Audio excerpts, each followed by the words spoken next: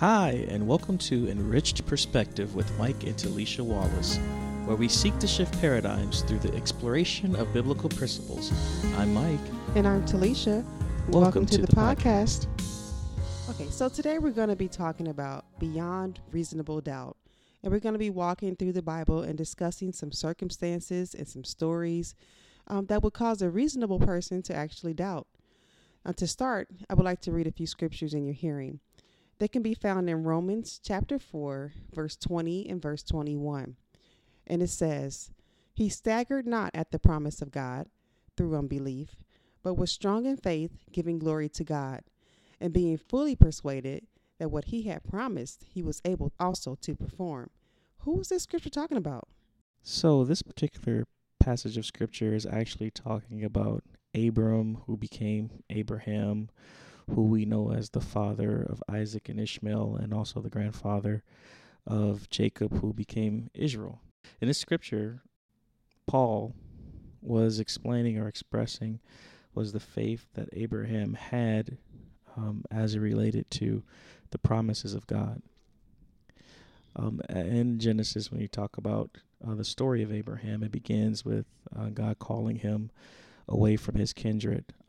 He, as well as Sarah, as well as Lot, who was his nephew, were called to go to a place that God would show him, and he said that I would bless you. Mm-hmm. You know, I would cause you to become a father of many nations. So Abraham, because he believed God without any hesitation, he packed up his things, took his wife, took his nephew, and took everything he had, and began to go on this journey. This journey eventually led him, to a place, I think it was Canaan, and God showed him the land and told him that he was going to give it to him. And of course, he reiterated the fact that he would also become a father of many nations, or that he would bless his seed, and that it would be great. Abraham, like any reasonable person, he was about 75 years old when he was called out. He said, I don't have any kids.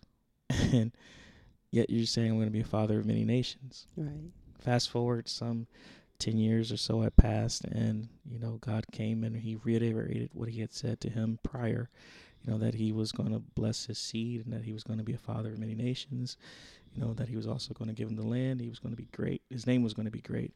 And Abraham was like, well, quite frankly, I don't have any kids. And he said, the only thing that I have is this servant. And according to custom at that time, if you had a servant in your household and you didn't have a rightful heir who was of your DNA, then the servant would become the heir. And God told him, no, I'm actually going to make you an heir through your seed or through your bowels. Right. And again, this is 86-year-old Abraham, or Abram at the time, sorry. And now he's like, okay. So Sarah, of course, she was barren from the time that they left, because I believe in Genesis, the 11th chapter, towards the end, before they went on their journey, one of the things that they used to describe Sarah was that she was barren. So she had been barren, 65 at the time that they left, and now she's about 75 or so. And God said that I'm going to, Abraham, through your bowels, I'm going to give you an heir. So Sarah, according to their customs, because she couldn't have a child, she had a handmaid who was Hagar, as we know. So she gave her to wife to Abraham. And Abraham went in and laid with her, and she got pregnant. Sarah got mad, paraphrasing, and she kind of kicked her out for a second, and Hagar was all in her feelings, but God, the angel, came to her and kind of told her what she had, the child, and she went back. So she had Ishmael, Hagar. So here we are.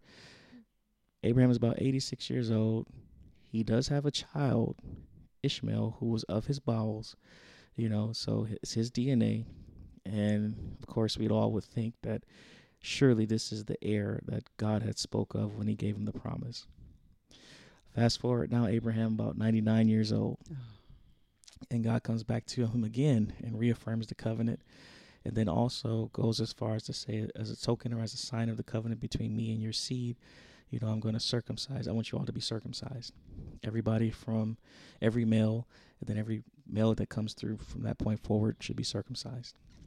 So And then he also, just a weird twist, says, "Oh, by the way, Abraham, I'm still going to bless you and your seed, and you're going to be as the stars of the heaven and the sand of the sea, and it's going to come through your bowels." And he said, "Well, I got Ishmael," and God said, "No, it's going to be through your wife, Sarah."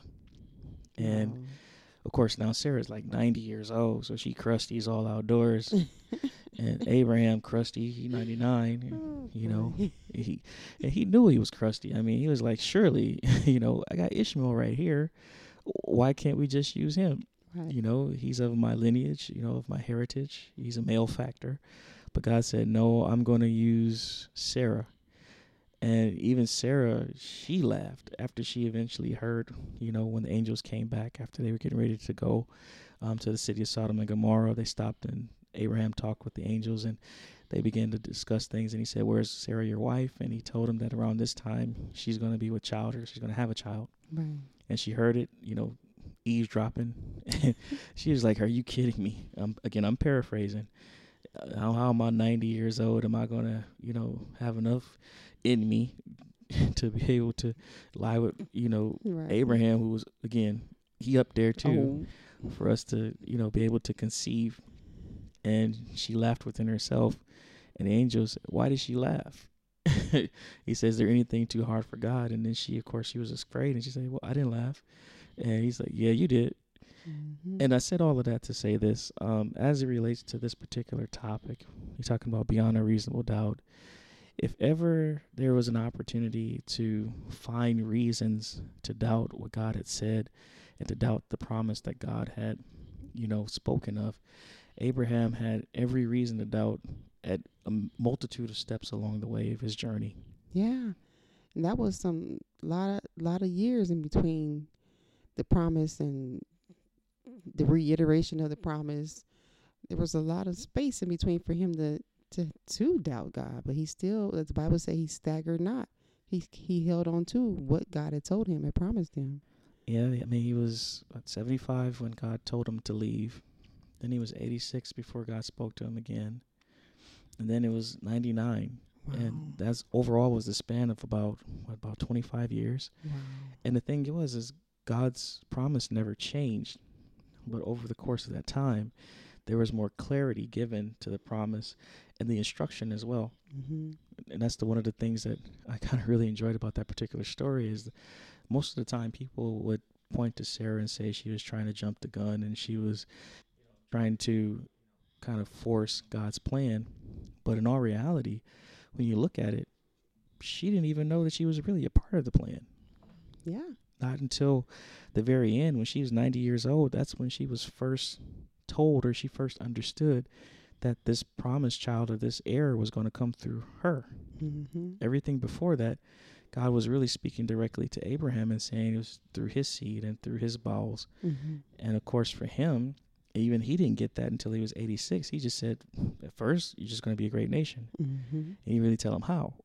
And then that's why when he came to him second time, he said, well, according to our customs, again, the person that would be the heir is my servant, because I don't have a son. I don't have a natural heir. Right. And God said, no, I'm not going to use him, which is according to your customs, but you're going to have a child.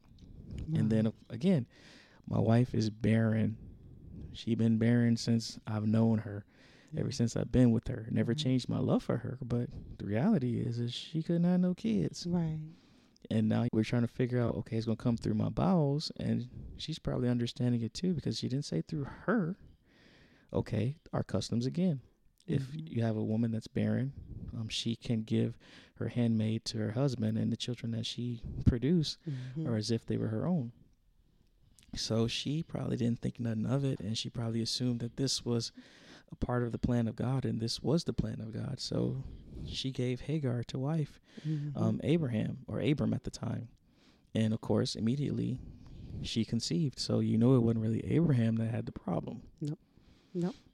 And now they got a child as a male factor, so I mean, we're good to go. And then God come back again and say, nope. It's like, are you kidding me? Especially for the amount of time. Right. Another 13, 14 years have passed now. Yeah. the Ishmael about 13 years old? Like, surely. And now you telling me I got to do this? He don't count. It's like, are you? And again, a reasonable person would say, no, I'm sorry. Yeah. This just ain't gonna happen. I can't do this. I'm 99 years old. And even if I'm able to, it's very evident that Sarah is not going to have a child.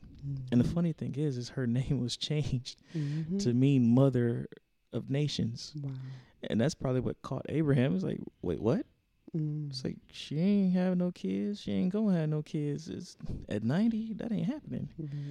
But they believed God in spite of the circumstances that they were dealing with all throughout the journey that Abraham had taken. There was different circumstances that would have caused any reasonable person to be like, no, this just ain't gonna happen. This is impossible.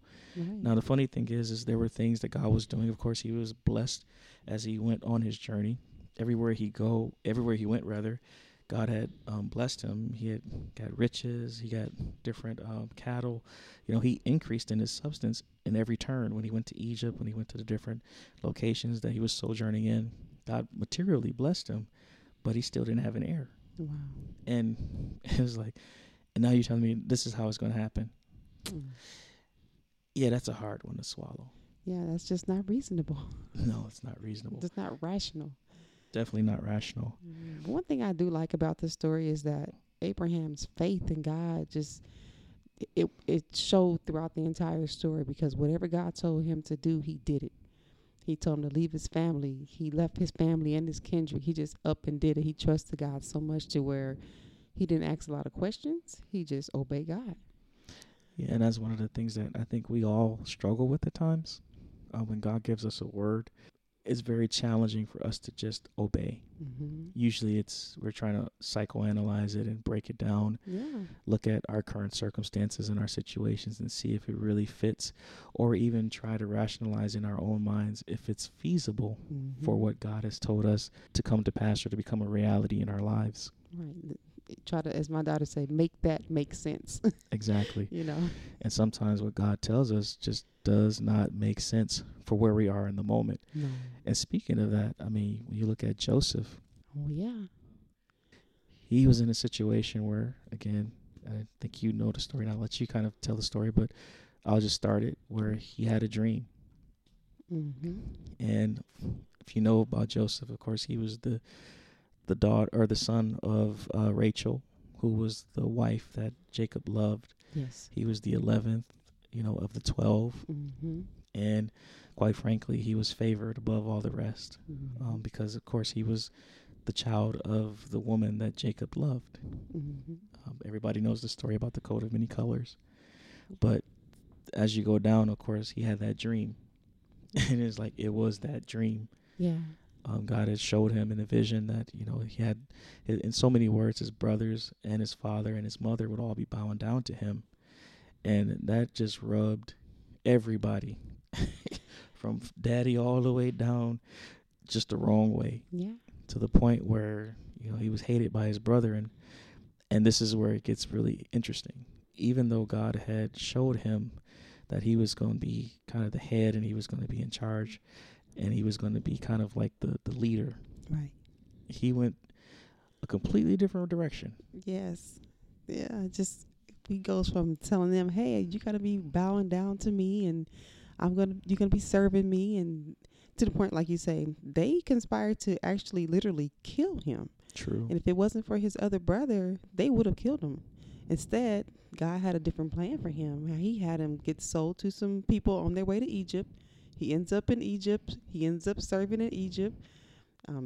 He was doing really well. Even as a slave, the person that he was under saw that God was with him. There was something special about this young man. He was promoted in his house. He was like to the point where his slave owner didn't even know what he had. He had entrusted Joseph with everything. True. We can't deny that God was with him. Apparently, Joseph's dream may have been in his mind coming to pass. Like, oh, I'm rising to the top. They're going to be bowing down to me eventually. But it took a sharp turn to the left when his slave master's wife tried to get him to sin with her, and he wouldn't do it. And she lied on him, and he ends up in prison. Definitely not on the road to success from most people's reasonable mindset. Like, you don't go to jail and come back. You know, you don't go to jail if you're on the road to success. True. Prison is not on that list normally. So even when he was in prison, Joseph was favored in prison. No matter where he went, God was with him. Years went by, and I don't really know how long he was in prison, but I know he was in prison. And he interpreted a couple of dreams for some people, and he was known, and he helped the baker. There was a baker that got through in prison, and a butler got through in prison, and they both had dreams on the same night. Couldn't interpret them. They were worried, and Joseph was like, "Hey, what's wrong? What's going on?" And so they told him the dreams, and he interpreted the dreams, and they came to pass. One lived and one died. The one that lived, he said, "Hey, don't forget about me when you come out of here in 3 days. Don't forget about me." But I think it was a span of 2 years, and the butler forgot about him. Joseph's still in prison doing his thing. Time came where the Pharaoh had a dream. He couldn't understand it. He couldn't interpret it. Then the butler remembered Joseph, like, "Oh, I know someone." And so Joseph gets out of prison. He gets all cleaned up. He comes in and he interprets Pharaoh's dream. And it was a dream that was, it was a warning for what was to come to Egypt. Joseph was able to interpret the dream and use the wisdom from God to spare the life of Egypt and all those that were around and make Egypt a greater nation. That Pharaoh recognized Joseph's gifts and abilities and his potential. Joseph was once again promoted. He was the second man in charge. He had everything going good for himself again. So eventually the dream that he did have came to pass. It just didn't come in the way we would have thought it would have came. Easily, no problems, just straight through. I had this dream, boom, here it is. It's nice. So it didn't work that way. So Joseph had to keep in the back of his mind, well, I had this dream. You know, he had to believe beyond his situation that it was going to come to pass. And we're talking about beyond a reasonable doubt. Sometimes your situations are just not going to look like what God showed you. He might show you the end, but he don't show you that middle part. And that's usually the parts where we kind of fall off or get a little doubtful or afraid because it don't look like what you think it should look like to your reasonable, rational self. So. And that is true. It's hard when you have such randomness, for lack of a better way of saying it, in your life. I mean, like you said, when you go from being beloved by your father to being in a pit and about to get killed to now going into slavery, getting sold, and then going from slavery to prison, and now you're sitting in prison. Now, me personally, I'd have been like, that's the end. That's it. Yeah. And that would have been like when I got put in the pit. You know, because it wouldn't make sense. I wouldn't be able to personally rationalize how I had this dream and now how am I sitting in such a dire condition or situation.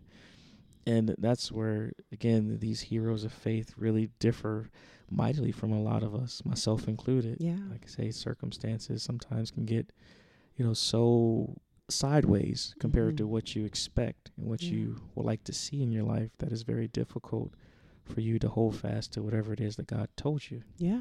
And again, and also in the situation to still operate with the spirit of excellence. Mm-hmm. I mean, because again, I know I would have been in my feelings all day. Yeah. And just another point, he was 17 when he started out. Yeah. I think he was like 30. And Yes. you going through all your developmental young man, like, what is going on? Right. I would have been all in my feelings. I mean, just mad, would have felt justified for being upset and angry for what had happened to me. Mm-hmm. Your brothers, like, I'm going to get, Right. Just to have the heart that he had when he was reunited with his brothers was like, oh, no, this was all God's will. Because if it hadn't happened, they would not have been spared in the famine. And quite frankly, he wouldn't have been there. No. I mean, sometimes, and that's the part we don't always see, is the things that we have to go through and the things that we have to deal with. While they might seem rough and they might seem random at times, they're necessary to get us to where God would have us to be. Because quite frankly, our own abilities and our own might and strength is just not sufficient for some of the places that God wants to take us. Yeah. And if we try to do it on our own accord, first of all, we're going to make a mess of things because we're going to try to do it our way, and our way is not necessarily going to be considered of others. Definitely, we're going to take the path of least resistance. Yeah. You know, we're going to try to short circuit all of the headaches, the heartaches, the pains, the struggles, even though those things are necessary to give us perspective, or to give us empathy, or to give us just humility as well, and also to help us be appreciative and humble. Yeah. When we get to wherever it is God would have us to be, we skip all of that. Yeah. Why do I need to go to prison? Yeah. Why do I need to be enslaved? You know, I just don't get that. But for him to be able to understand that all of that was necessary for him, first of all, to get to where God wanted him to be. And then once he got where God wanted him to be, where the dream said he was going to be, to understand that all of this was also necessary, not just for my own benefit, but also for the benefit of others. Right.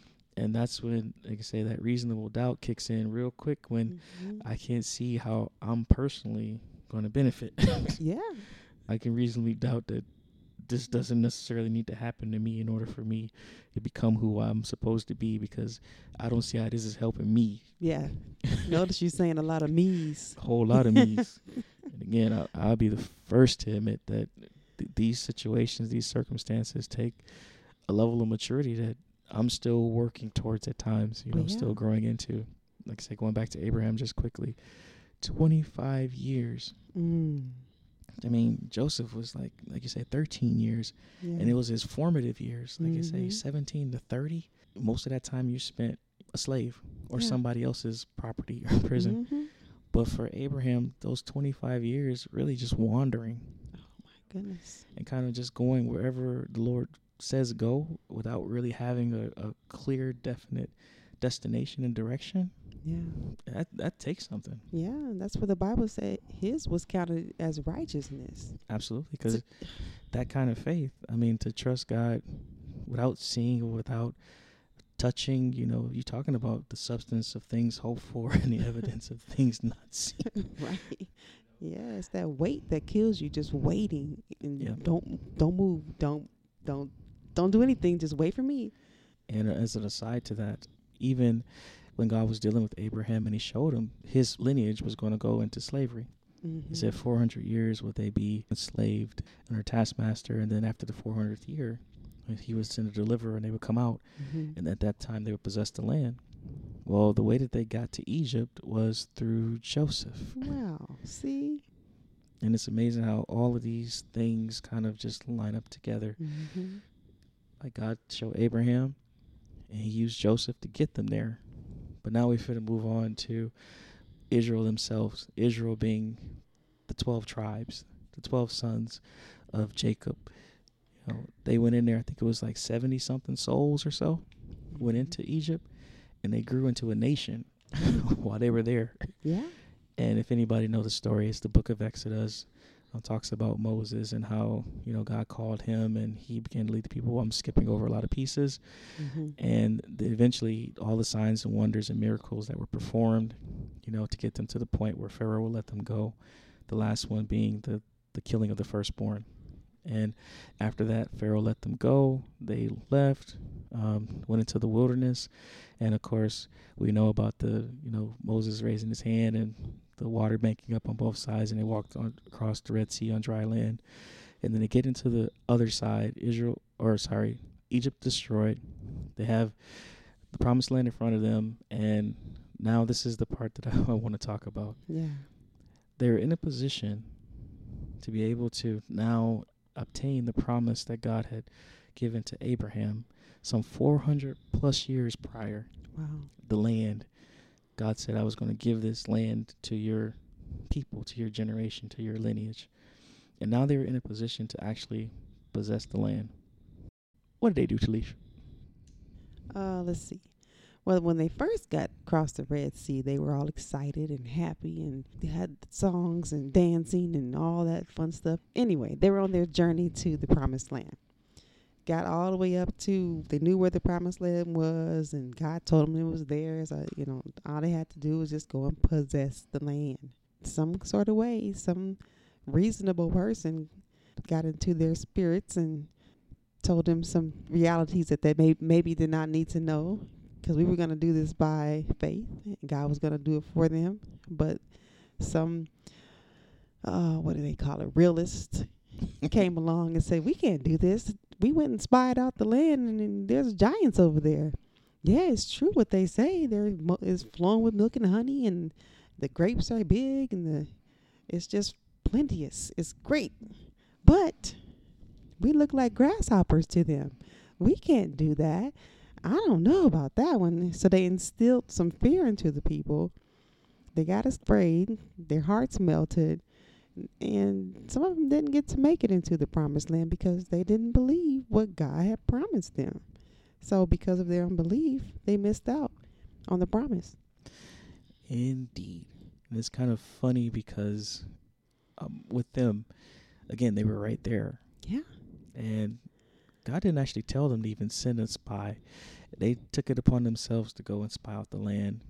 And in doing so, like you said, they saw the realities of the obstacles that were in front of them if they were trying to do it by their own strength. Right.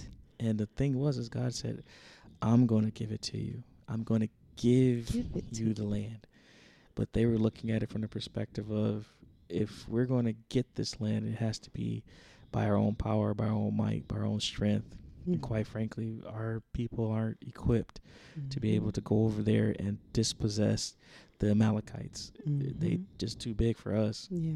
And because of that one moment of doubt, and I think it was 12 that went over. Right. Out of the 12, only 2, I think it was Joshua and Caleb, were the only two that actually believed what God had said beyond a reasonable doubt.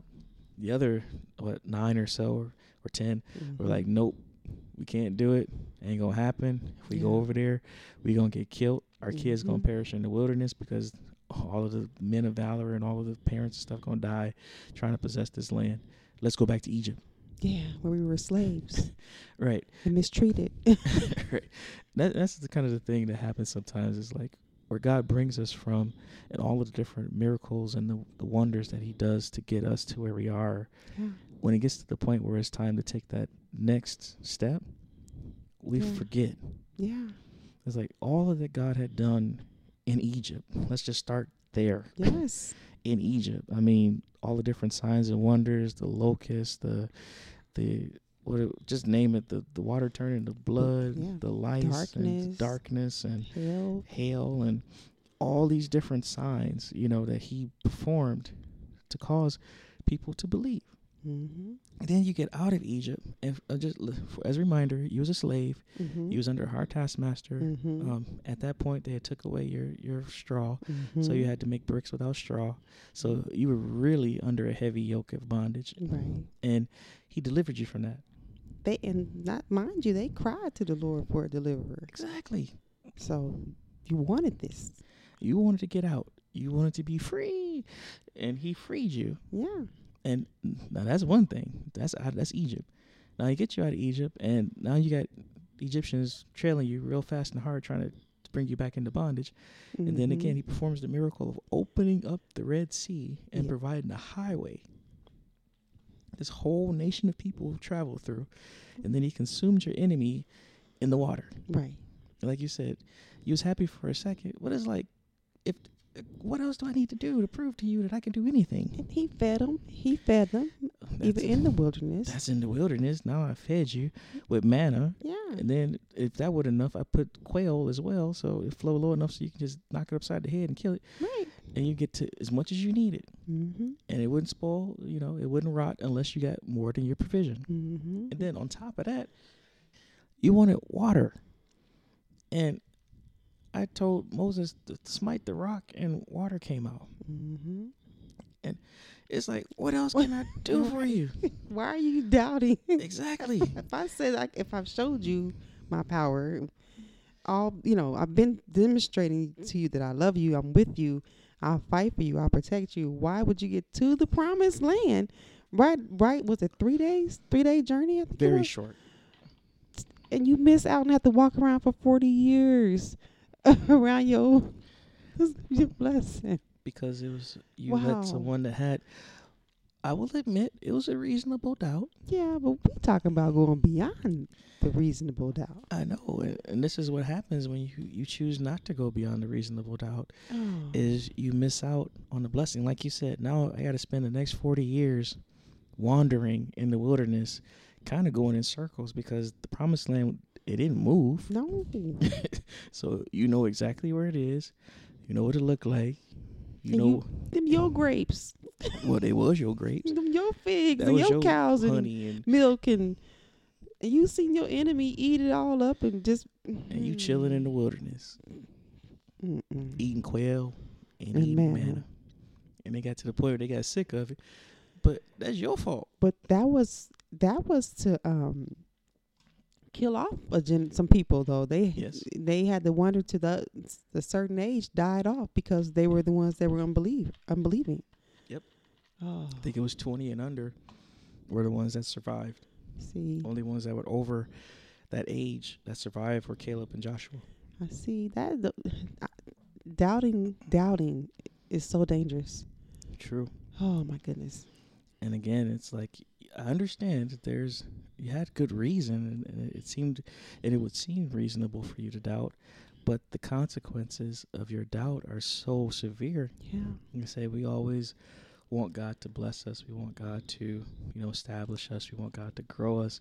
We want God to do all of these great things for us. And then when he begins to take us, through the things necessary to get us to where he wants us to be, we be like, no, I can't do that. Mm-hmm. That's too much. That's unreasonable. It's not comfortable. Exactly. And then when he finally gets you to the point where you're ready to receive it, it's like, that's too big for me. That's not for me. It's a constant kind of battle that you're going through with yourself to make sure that you're not in the situation where you are looking at it too reasonably. Mm-hmm. Because when it comes down to what God says, you almost have to be somewhat unreasonable in your thinking. Yeah. We missed one. Noah. Yeah, that's at the beginning. Yeah. And if ever there was somebody that should have been reasonable, or it would have been reasonable to understand their doubts and apprehensions, it'd be him. Mm-hmm. And you talk about preparing for an event that never occurred. Never. Talking about it's going to rain. Up until that point, the earth was actually watered by mist that came up from the ground. Right. So there had never been an event like that before. So could you imagine you walk, hey, Noah, how you doing? Hey, what you building there? Oh, I'm just building the ark. What's an ark? What for what? Well, Right. God said it's going to rain. What's rain? I don't know, but it's coming. Yeah. So you want to join me? I know it's okay. You crazy. Right. And how long was he building that ark? It took him 100 years. I couldn't imagine being that diligent. Right. For something you've never seen. And then let's not forget that after he built the ark, now you're talking about animals coming from all over the place to inhabit the ark. Mm-mm. It don't make sense. It makes absolutely no sense to the reasonable mind. Not at all. But the Bible says by faith, he was being warned of God of things not seen. As yet, moved with fear, he prepared the ark to the saving of his house, by the which he condemned the world, became heirs of the righteousness which is by faith.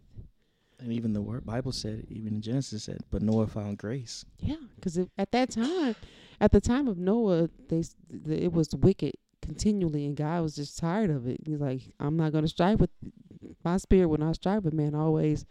So he was going to destroy everything he created. Yep. But Noah found grace, him and his family. Only 8 souls were saved. Yep. God promised that he was going to send the flood, and sure enough, the flood came. But to our kind of subject, it took a beyond reasonable doubt type of faith. Oh, yeah. For him to continue to build. Yeah. Given the circumstances in which you were living. Again, I couldn't imagine, when you think about even today, where, like say, we talk about the end of the world, Jesus coming back, and just talk about salvation in general. Mm-hmm. People, some don't believe and they chide you, or they might, kind of ridicule you, or maybe, make fun or whatever the case may be. Yeah. Because they don't see or they don't believe Mm-hmm. that what you're saying is going to come to pass. Yeah. And again, people have been toiling, ministering in the field, missionary work, preaching, at the churches, so forth and so on, outreach, all these different venues and avenues and ways to try to get the word out Yeah. that Jesus is coming. But again, some people don't believe. No. And reasonably speaking, I get it. I understand. It's been some years. Yeah. And you've been hearing the same message. I mean, Mhm. I have too. I mean, it's even in the Bible that they were saying, y'all been saying that he's coming back. This was Bible days saying Right. this. And now we're in the, Now we're in 2021. yeah, And we're still preaching the same message. right. So I can understand why it would be difficult for you to accept the fact that he's coming. Yeah. Not only if he doesn't come in your lifetime, he's still coming. Mhm. And if he doesn't come in your lifetime, that means you're going to die. And again, when you talk about beyond a reasonable doubt, we ain't never died before. No. I mean, I ain't. So only thing that I can use as my reference is what the word says. Right. And when it talks about the rich man who lifted up his eyes and hailed, that's my only point of reference. Yeah. Talk about Lazarus being carried into Abraham's bosom. That's my only point of reference. Yeah.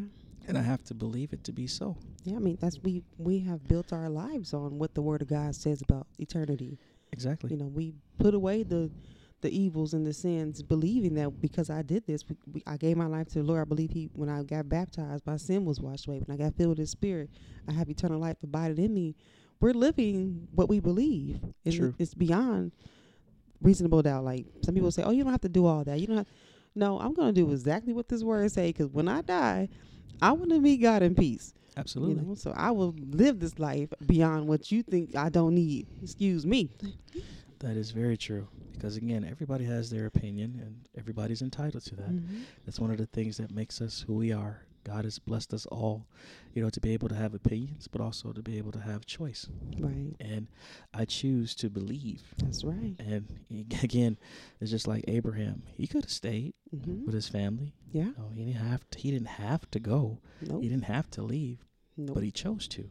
Yeah. Because he trusted God and he believed God. Noah didn't have to start building the ark. No. I mean, he could have just did like everybody else and, lived it up and enjoyed his time on earth. Yeah. Joseph could have not shared the dream, just kept it to himself, and they would have never had that experience. Or while he was in the midst of his, transition through prison, he could have gotten bitter, Mm-hmm. and he could have just, forget this, or even in slavery, he could have Yeah. just succumbed to the temptation of Potiphar's wife. True. I mean, come on now. Yeah. She was, She was looking nice, and he was a servant. and he was young. And he was young. So, I mean, again, a reasonable man be like, I don't know what the problem is.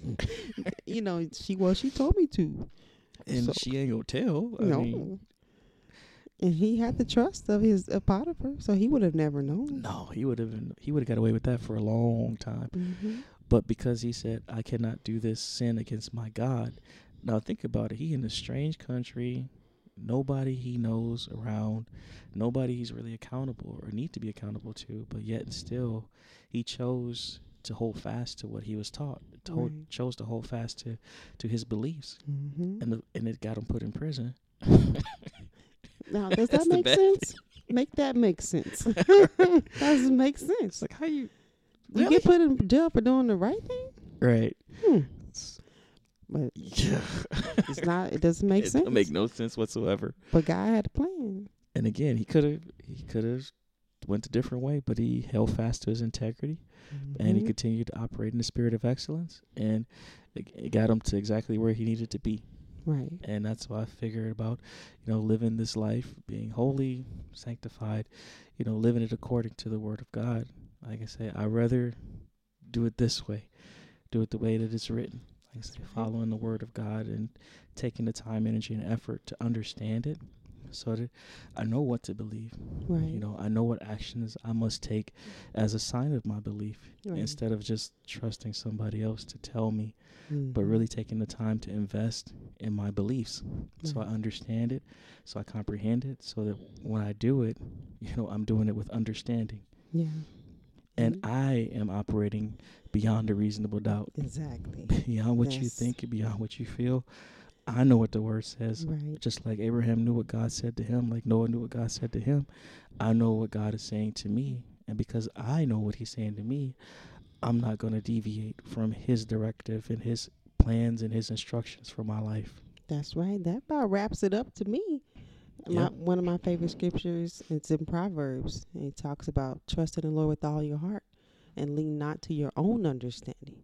In all your ways acknowledge him, and he shall direct thy path, you know. True. So when you know God is telling you what to do and he's leading you, and even it may take longer than how you rationalize it in your mind, but just stay the course. Yep. You know, just like the GPS is in your car, you don't know where you're going, and it's telling you keep straight. You don't hear nothing for a while. You kind of keep looking like, okay, am I on the right? Am I on the right? Am I on the right way? And you purposely turn a wrong direction just for it to tell you rerouting, make a U-turn, go back on course. You know, just it kind of gets you back. You know, some people get nervous when they don't hear anything. You know, you want to hear something. Tell me I'm on the right track. But like when you trust in God, sometimes he don't say nothing. True. And usually when he does, it's the same thing he told you last year, or it's not anything that's going to be deviated from his original promise. So just stay the course. Whatever God spoke to you, and if God spoke to you, it'll come to pass. Yeah, like you said with that GPS, if you get off track, the funny thing is it'll redirect, but trust and believe that redirect is going to take a lot longer than if you just stayed the course. Oh, yeah. It is like Israel, you know, what could have took you like 3 miles. Now you going 40 miles out the way because now you're on a one-way street and it don't end or there's no exit until you get 15, 20 miles down, and then you can do something. Yeah. So it behooves us to hold fast to whatever it is that God has told us, what he said, spoken to us in our lives, and move with that. That's right. Like I say, we have a tendency to create our own words. True. You know, we hold those to the bitter end. But I rather hear what God said. Yeah. Because those are the things that I can rest assured that he will bring it to pass. That's right. Amen. Lastly, like I said, we're going to get out of here for this evening or for this particular episode. I just wanted to hit on really quickly Mary and Joseph. Oh, good one. Now, the reason why I wanted to hit on that is because it's two different people having two different experiences, but all for the same cause. Yeah. It's kind of funny. Like, just picture in your mind if you find out that your wife-to-be is pregnant. Picture in your mind how you would react and how you would respond and what a reasonable person would do knowing that it ain't your baby.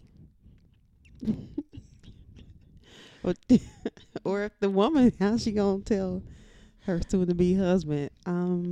So yeah, I'm with child By the Lord, the Holy Ghost. It's like, by the what? Blink, blink. Imagine how you would feel. I know me. I mean, I would have been all kinds of in my feelings and probably saying all kinds of crazy stuff, and probably would have put you away, not silently, but very openly and loud. I would have been all kinds of mad. I mean, think about it. I'm gonna find out you pregnant, and I've had to find out you're pregnant. You didn't even tell me you're pregnant. I just kind of noticed that you kept bulging. You was getting kind of interested. And then you gonna tell me that this thing is of the Lord. It's like, what in the world? Quit lying. Right. That would be, I mean, I could see you like, yeah, right. That, now, as Naya would say, make that make sense. Yeah, we're gonna talk about making that make sense. Because naturally, that's not, no. That's not gonna happen. No, that don't happen. It ain't happening. Could you imagine how her family and people around her may have been treating her, or how she had to go through some stuff too, you know, just the ridicule, the side eyes, side glances, the whispering, the gossip. Yeah, but imagine how I would have felt. Cause I ain't even getting pleasure out of this. She was just minding her own business, and here come this angel. Right. Hell, Mary, you're gonna have a baby by the Holy Ghost. That just, I'm sure that wrecked her entire life. She's about to get married. Yeah, I know. And so was I. I'm just saying. So where we coming from is Matthew's. Oh, my goodness. Matthew's, the first chapter, the 18th through the 25th verse, and then also Luke the first chapter, the 5th through the 25th verse. We're talking about when Mary was told by the angel that she was going to be with child of the Holy Ghost, being a virgin. Wow. And espoused to be married. And espoused to be married. And even she was like, how in the world is this going to happen, seeing that I don't know a man? But the angel told her that it was going to be of the Holy Ghost. And she said, well, be it according to thy word. Right. And then you had Joseph, which we don't talk about much, but in the Matthews, it was talking about his experience, how he kind of noticed that she was preggo. And then he had a dream. And the Lord told him that thing that the child that she's carrying is of the Holy Ghost, and that, he shouldn't put her away because he was at the point like, look, all right now, I mean, I'm a nice guy, but really, I mean, you pregnant, right? And I know I ain't the daddy. I'm just saying. So it took, the angel of the Lord appearing to him in a dream and explaining to him that it was of the Holy Ghost and that he should not put her away. But even beyond that, that he should wait until after she has this child before he comes into her as husband. Wow. So he was put in a point of inconvenience as well. You got this young lady that he's espoused to, that everybody knows is pregnant, and it ain't your kid, but now you got to still love her, cherish her, honor her, treat her with respect and dignity, knowing and believing that this thing that she's carrying is of the Holy Ghost. Yeah, how was the family dinners then, I wonder? And you got to understand, though, at that time, if it was according to the law, that she could be put away.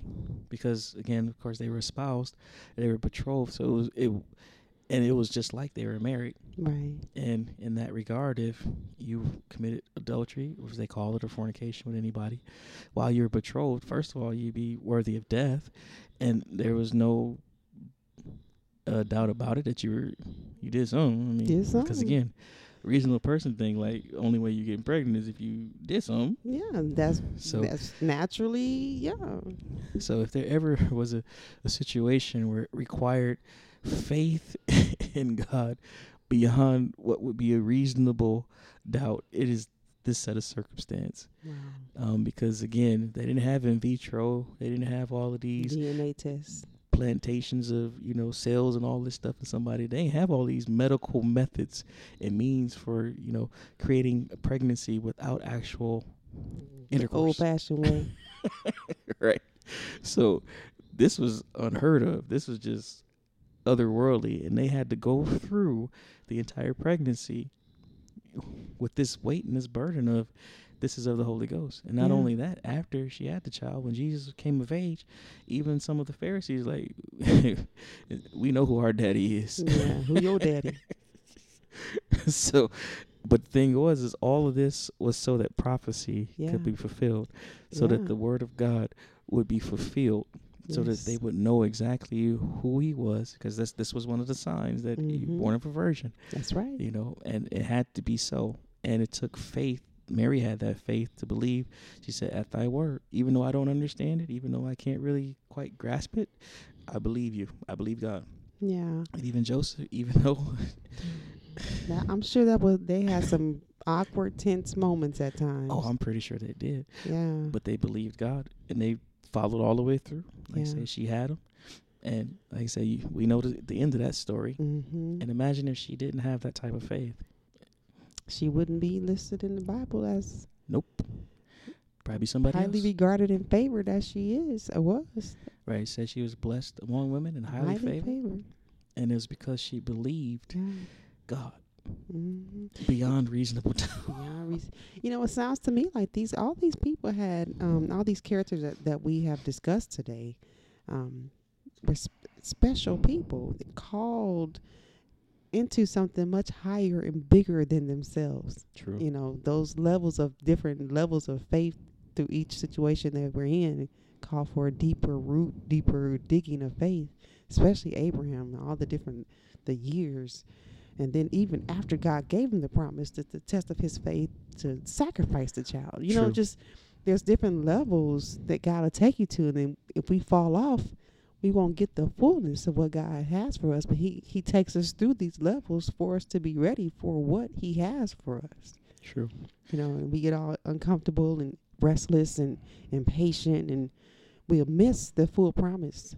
You ask God to give us strength and grace to go through the things He has set before us to make us who He wants us to be.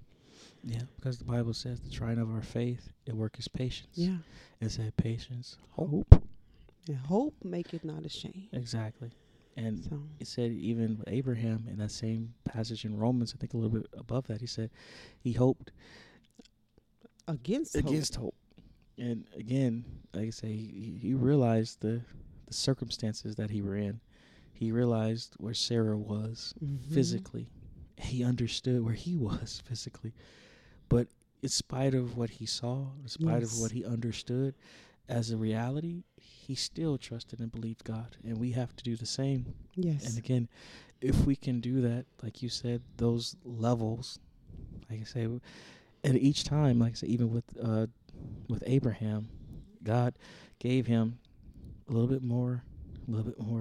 And he began to reveal more and more to him as he began to commune with him, as he had those encounters with him. God revealed a little bit more of what he had in store for him. And again, it took faith because sometimes God will show you things that just doesn't seem possible. And we have to do like Mary, at thy word. That's right. Be it done unto me, because I personally can't see that. So I think that's where the pleasing God comes in, because the Bible says without faith it's impossible to please God. So if we can say, okay, Lord, whatever you want me to do, whatever you want me, I'm not going to ask any questions. Okay. And just watch God move. Yeah. You know? And it's personally, it's taken me time. Yeah. And I'm still learning. Yeah. As far as this is concerned. Like I said, there's some areas where I've definitely improved, and I'm learning to calm down and trust the Lord. But then there's other areas I'm still learning how to submit and commit my ways to Him. Yeah, I'm the same way. I get a little restless at times too. Like, now, Lord, I have all these things that I think I should be doing, or you may call for me to do, but it's like, why is it not happening fast enough? It needs to happen now. Exactly. What's going on? Right? You know, and it's like you're not ready you're not mature enough, or you're not strong enough. You don't have enough experience. You don't have enough, the patience and things that you need, or else if you get it too soon, you don't know how to handle it.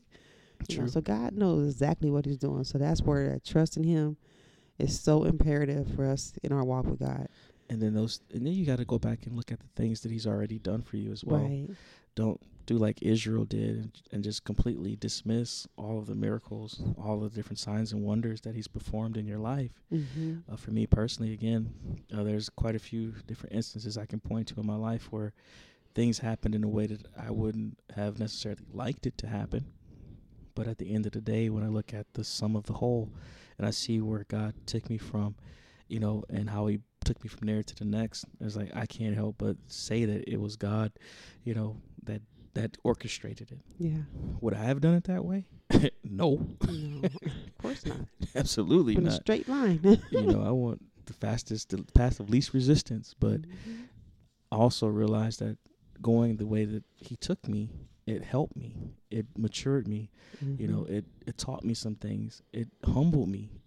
Yeah. And those are good things, because then you can be ready for that next. Right. Like said, by humility and the fear of the Lord are riches and honor in life. Yeah. And again, sometimes we get ahead of ourselves, trying to make it happen on our own. And quite frankly, you won't. Yeah. Yeah, and it also deepens your relationship with God, because He's proven to you, like, hey, I'm with you. Don't you see I opened that door for you. I closed that one for you. I put you in the face of these people. I took you out of this group. Different things are happening. You may not, God is punished. I don't understand. But trust, if your God is with you, everything He's doing is on purpose, for a purpose. Absolutely. And it's orchestrated. It's planned. It's perfect. And again, you only see as much as He shows you. Yes. And you have to trust that He has the rest under control. And that's the part that we continually have to keep rehearsing in our minds and keep readdressing and redressing ourselves with, trust in the Lord with all my Yes. heart. Lean not to your own understanding. In all my ways acknowledge him, and he will direct my path. The steps of a good man are ordered by the Lord. All these different scriptures that we, have in our kind of repertoire, but they have to become our reality. That's right. In order for us to really be able to rest in the Lord. And they said the reason why they didn't enter in is because of unbelief. And he wants us to enter into his promises. Whatever it is that he promised for you, for me, he wants us to enter into those promises. He said, I come that you might have life, and that you might have it more abundantly. And whatever that abundance is, he knows what it is for you. That's right. And he knows what your expected end is. But we have to trust him with it. We have to yield it over to him. And then even when there's a time where it feels like a reasonable person would think that this is really stupid. I'm just saying. No, it's so true. It makes no sense at all. But Why are you doing this? Because God told me to. Why are you not doing this? Right. And it's because God didn't tell me to. And y'all crazy. Yeah. Okay. Yeah, I feel you. But in the end, see, I say we ain't talking about nothing like crazy. Go kill your kids, nothing like that. no. I mean, but sometimes it's just the Lord telling you to wait when everybody else is pushing you to move forward. Yeah. Everyone feels like, and yourself included, that you deserve or you should be in a certain position or place, and God is saying it's not time yet. Yeah. Or you've proclaimed what God has declared to you, and now you in the pit. Yeah. True. True. Get fired. Right. Lose this. God said, "Don't be rich." How you get fired? Right. Marriage start going on crazy, and kids get to cutting up, and like, what is going on? I just asked the Lord to have his way in my life. What is happening? Right. And all of a sudden, everything started going out of whack. Okay. Lord, is this really you? You start then that doubt pop up like, did God really say that? Because why is all this happening? Because if God was with you, that wouldn't be happening. God's people don't go through nothing. God's people, you start having to fight and resist the devil from that angle. And and then that doubt, if you ain't careful, will bring about rebellion. Because you say, I love you, but I don't trust you. And because I don't trust you, I'm not going to do what you're telling me to do. I'm not going to do what you're directing or compelling me or unctioning me to do, because I really don't trust you. Ooh. And now I'm disobedient, and now you fall into the category of Israel. It was because of their disobedience and their doubt that was a residual or a byproduct of unbelief. I'll stay away from that unbelief. True. So in conclusion. All right then. One of my favorite topics. So. Indeed. Beyond reasonable doubt. Yeah. We have to trust God. And you'll find that in a lot of our conversations, it inevitably goes back to that in some way, shape, or form, because that's really the root of all that we are and all that we do. Right. It's trusting God, it's believing God. Trust is equivalent to faith. That's right. So if you trust God beyond a reasonable doubt, that whatever he's told you, whatever he's leading you to do, however he's instructing you, and his word in and of itself is true, you will get to your expected end, whether it be in this life or in the life to come. Well, that's our time. Thank you so much for listening. We hope this episode has further enriched your perspective. Until next time, I'm Mike. And I'm Talisha. God bless.